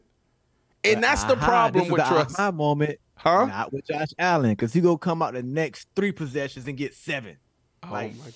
That's why he Josh Allen. So he washes it out.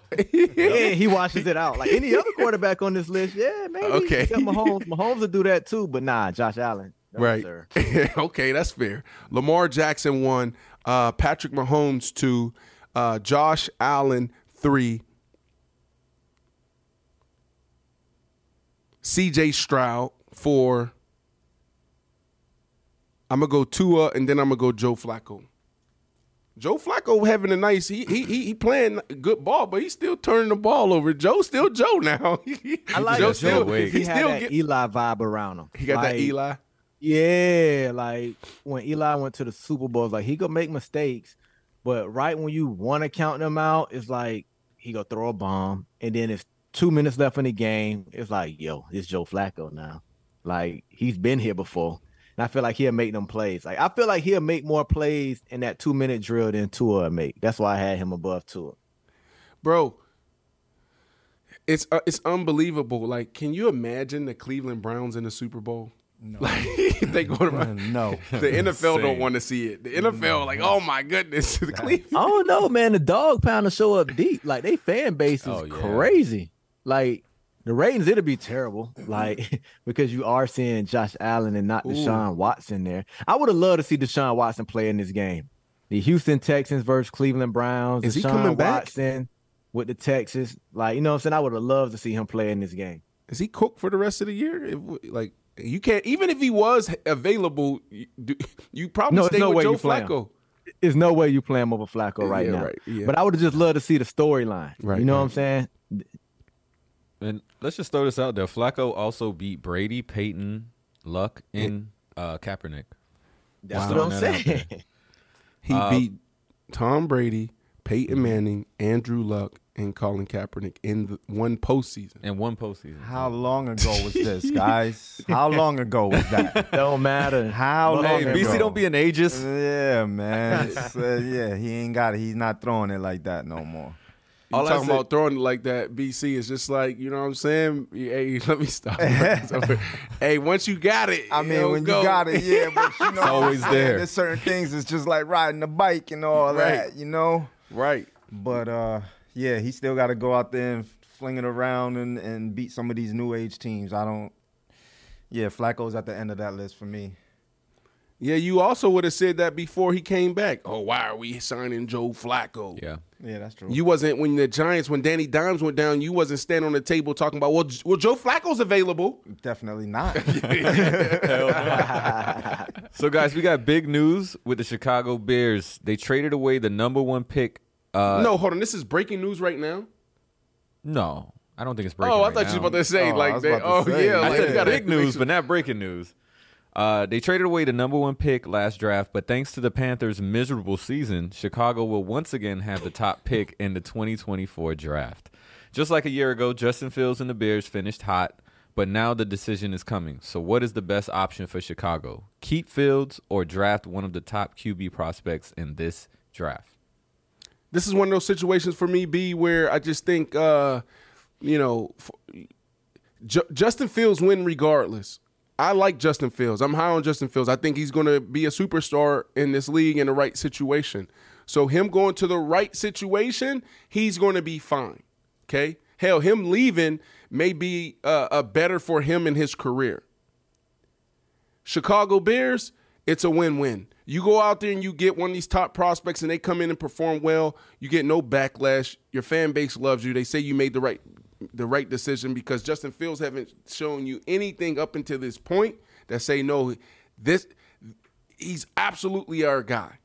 And now I've been one over the last couple of months to say stick with Justin Fields. But if I'm Justin Fields, I want to get out of there. I want to go to a better situation. And if I'm the Chicago Bears, it's a win-win. If the guy comes in and plays. You hit it on the head. It's a win-win regardless.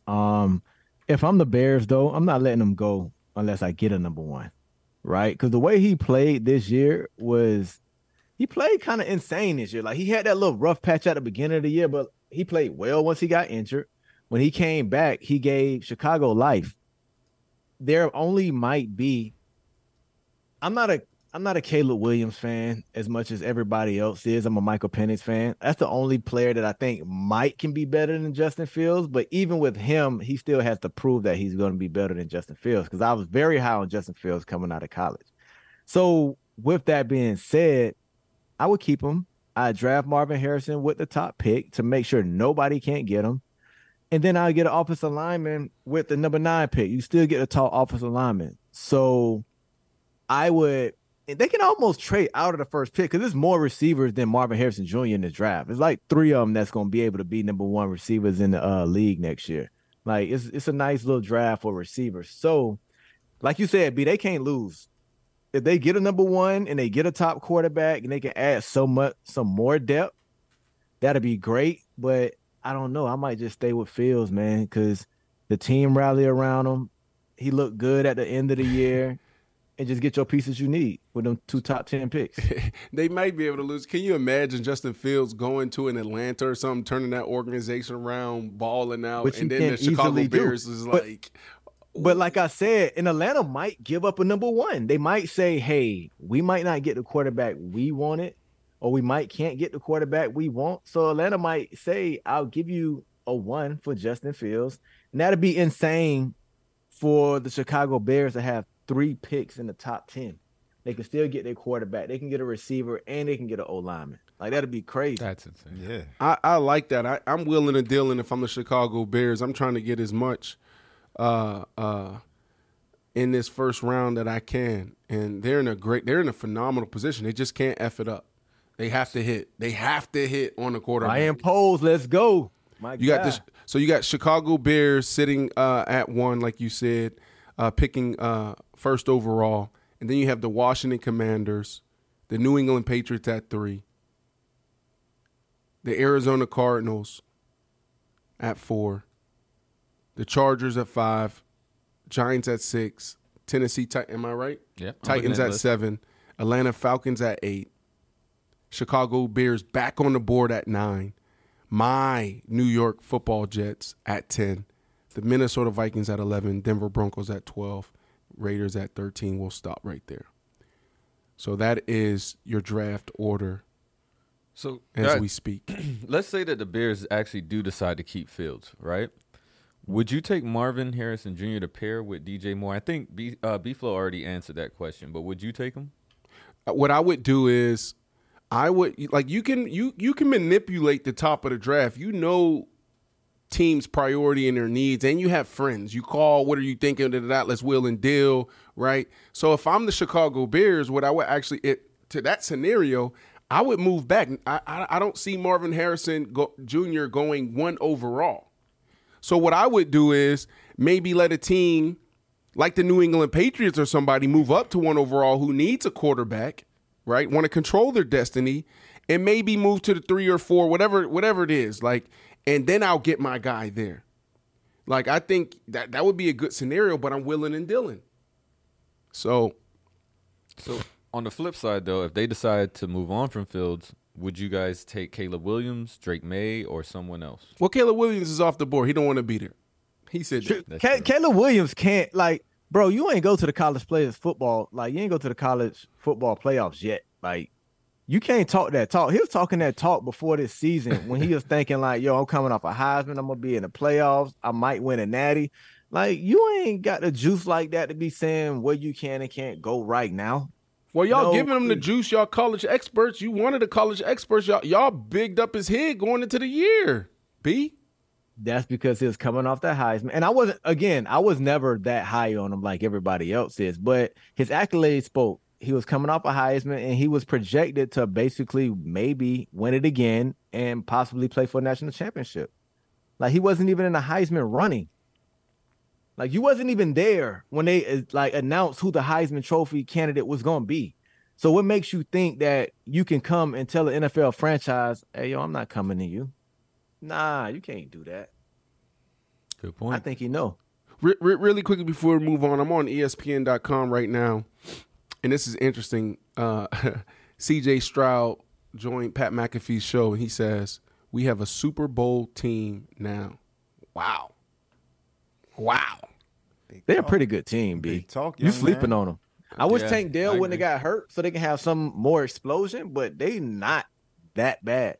Maybe that's what it is, B. It's like, because they were, before he went into protocol and got the concussion, they were rolling. They were a scary team. Yes. Maybe that's it. I don't like that momentum going into postseason isn't there for me. Like, I do like this team. I believe in this team, but that momentum's not there. They don't have the hot hand right now. They inside those walls though is there. They feel like we got our guy back.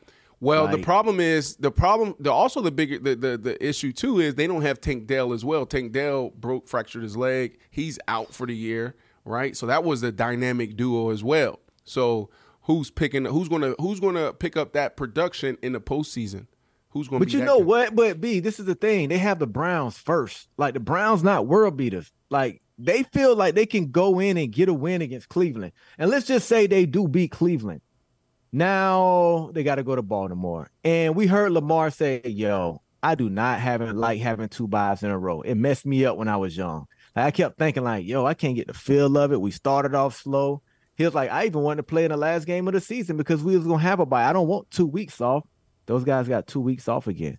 Like, how are the Ravens going to come out and play? Even psychologically with Lamar saying just openly, I didn't feel right having 2 weeks off. I don't know if the Ravens are going to come hitting the ground running first playoff game where they can possibly play the Texans if Cleveland win. So, I don't know. Daily news before we move on to our next topic here on Paper Route. You have myself, Brandon Marshall. You have Brandon Flowers. You have Andrew Woo, super producer BC. When I look at paper, when I look at our some things on emails and paper and I see BC's real name, I always ask the team, who's that? Here we go. Like, fuck it, that's Who BC. I know BC.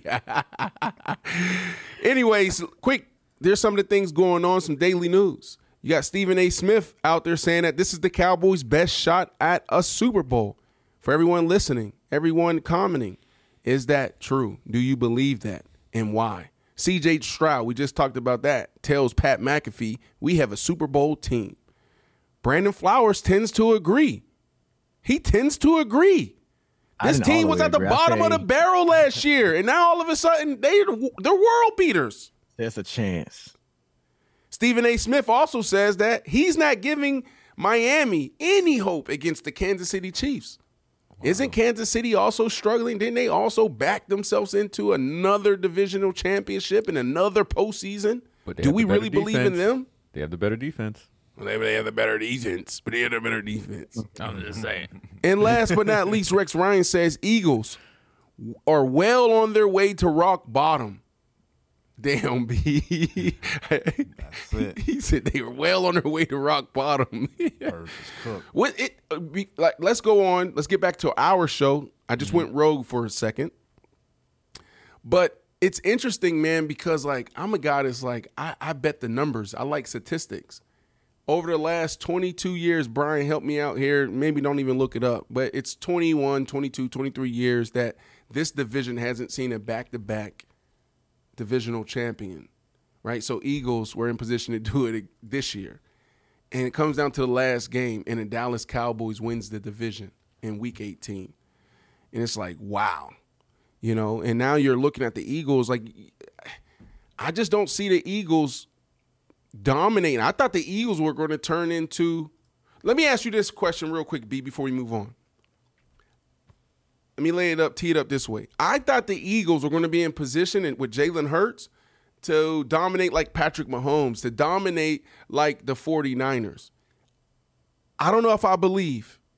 I don't know if next year, 2024, 2025 season is going to be better for the Philadelphia Eagles. I do believe in Howie. Howie's a dog. But I think they have some huge problems that they have to address. They're older in a lot of position, guys that they really believed in. I don't think the Philadelphia Eagles' path back to the top is going to be easy. I don't. Again, they just have to have the right play callers in the house.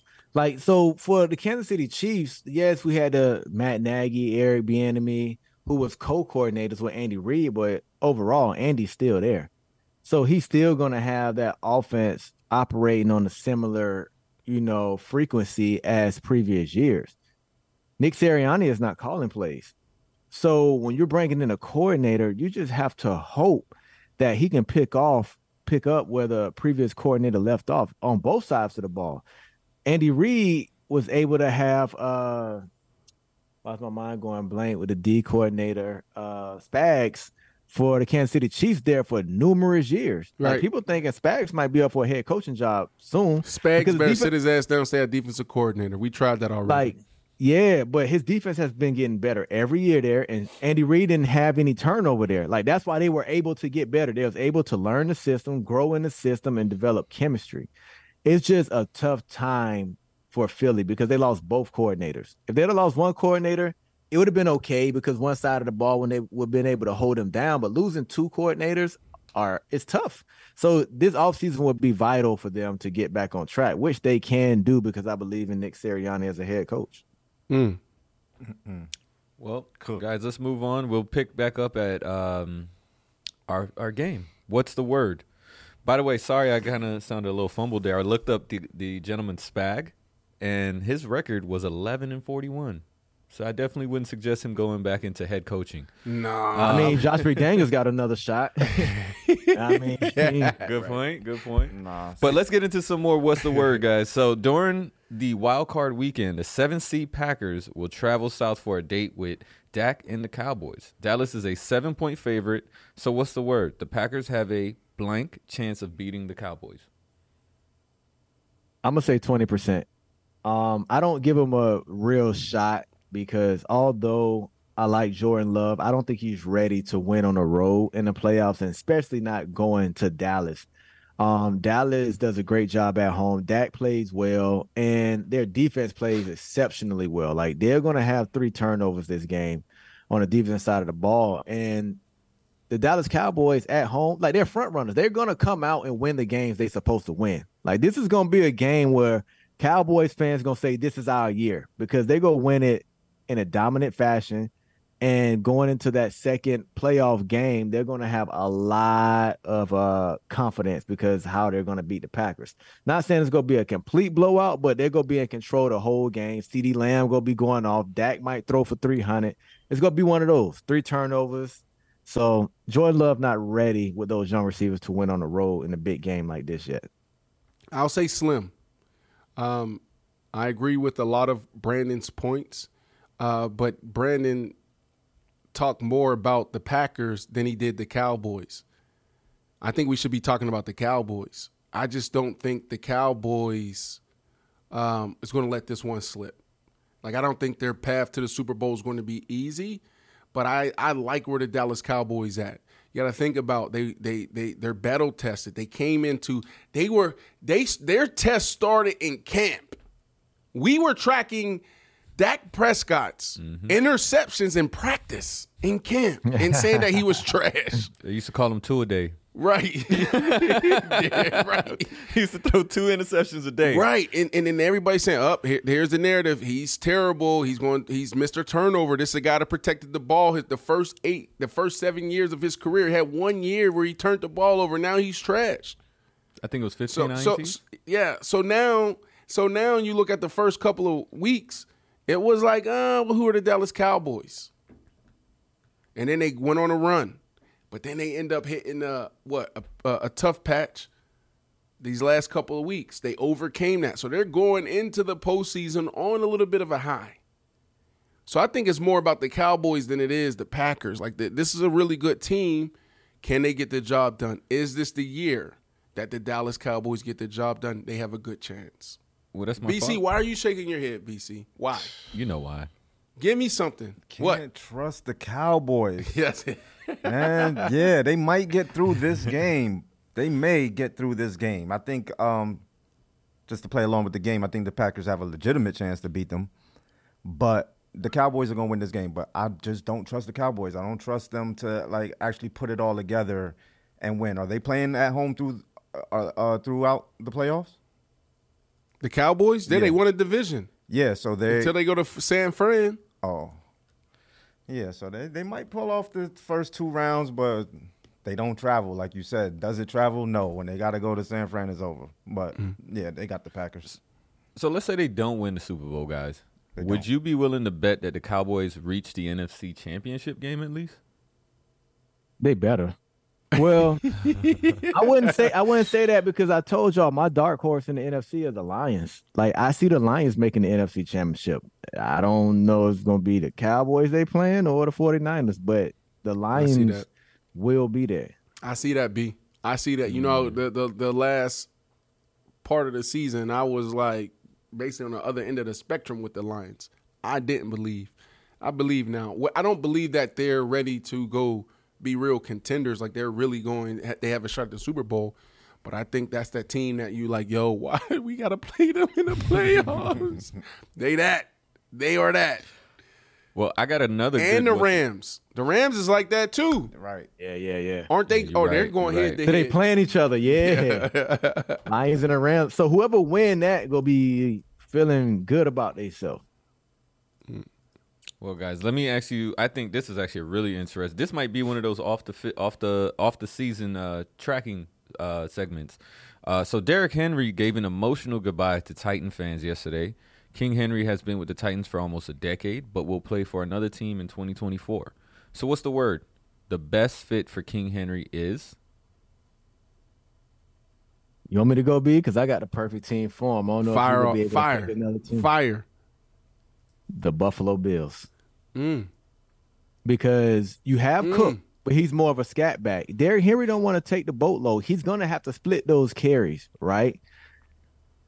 When it comes postseason time, when it gets cold, yeah, Josh Allen can make it wing in any climate.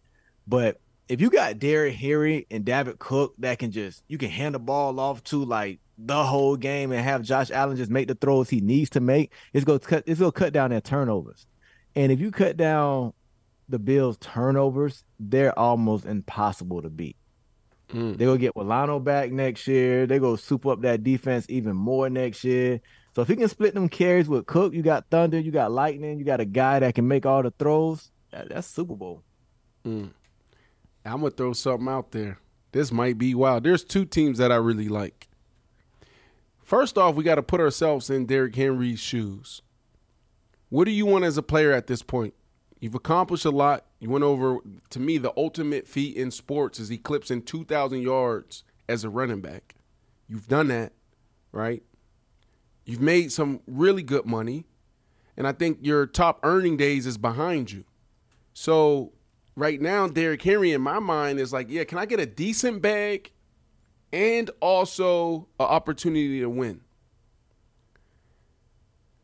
How about the San Francisco 49ers? Now, this is dependent on how big of a discount Derrick Henry wants to give. Over CMC? No, both. I don't think he fit their offense. They're What? more misdirection, stretch, just RPO. I don't feel like he fit their offense. So think about the running backs that you went against when you going against Coach Shanahan. Like, we didn't have any amazing guys, but the offense is the same thing. I mean, there's some tweaks to it for sure. There's definitely more misdirection and some more gadgets that the San Francisco 49ers are running with his son Kyle They run Shanahan. east to west. You Right. want Derrick Henry going north and south. Maybe that can be an element that they can add to keep people off balance, but You when can't you- see when Derrick you can't Henry see is him. in You there, can't I see don't him on want the him stretch. running You east can't to see him west. going 8 and 9 hole. nah. You can't. 1 foot, bam. Okay, cool. Well, then I got a backup. I got a backup just for that. Like, I don't know everything. You're the defensive guy. How about the Dallas Cowboys? That's what they should have had this year in the offseason. They should have made that happen before the trade deadline. I can see that one. Dallas I can Cowboys. see that one. They're missing that. They need it. He's going to have some options for sure. I think he's going to be not well sought after, but I think he'll have some options for sure. I like the Well, Cowboys. guys, we got 1 minute left. Any last remarks, any exciting news you want to mention for tomorrow's show? Oh, Listen, I've been talking about Michael Penix Jr. since the season started that he's not going to lose in college this year. He's going to be the best quarterback in the draft. Watch him win by double digits tonight. Michigan has no chance. Michigan has no chance? Michigan has no chance. Wow. You're wild for that. He's wild. He's Yeah, no wild. chance. He just beat damn. a dominant Texas team who up front really just dominates everybody they play, and he neutralized them by how quick he get the ball out of his hands. Like, Washington is tough up front on both sides of the ball. Michigan ain't see no front like Washington has. Well, Nah, they not ready for that. Brandon Flowers, our college football expert. So listen, if you're gonna listen to anybody, listen to him. Don't listen to me. I'm just talking. I'm just trying to rile him up. What you talking about? I don't know nothing. I probably the only college football game I watched this year was Dion versus Colorado and Colorado State. Yeah. The first 2 games of how about that? Dion had us fool. He's the Yo, we greatest was lit. salesman in the world. They won 4 games this year. He had me watching college football. Everybody like going to sidelines. Boulder, showing up for the college football games, everything. Let me ask you really quick. I know we got a minute. Can No, you we see got him 30 seconds. Can you see him getting that mojo back? You think there's going to be the same type of engagement next year at Colorado? He will, because they'll win 7 to 8 games. I said if Dion won 6 games this year, he should be the coach of the year. They wasn't ready to win. And he told you, yo, I need 10, 11 more dogs. He's going to bring that vibe, but nah, he's going to only win 7, 8 games this year. He's 2 years away. 2 years. There you go. If they start winning, everybody's gonna start coming back in. We'll see. Well, listen, as you guys know, things are changing on Paper Route. We got myself and Brandon Flowers and our super producers here. Over the next couple of weeks, we will be trying and testing people. We have Nikki Blades coming in by way of the Bay Area. Someone's been on radio for 4 or 5 years consistently, and she's an amazing personality, a collegiate athlete. She plays golf, softball, volleyball, all the sports. Super dope. You could see some of her work on Ridiculousness with Rob Dyrdek. We're excited to have her for the next 2 days. She'll be shadowing tomorrow, then she'll make an appearance on Wednesday. Nikki Blades. Make sure you holler at us when you're playing touchdown. We will see you tomorrow.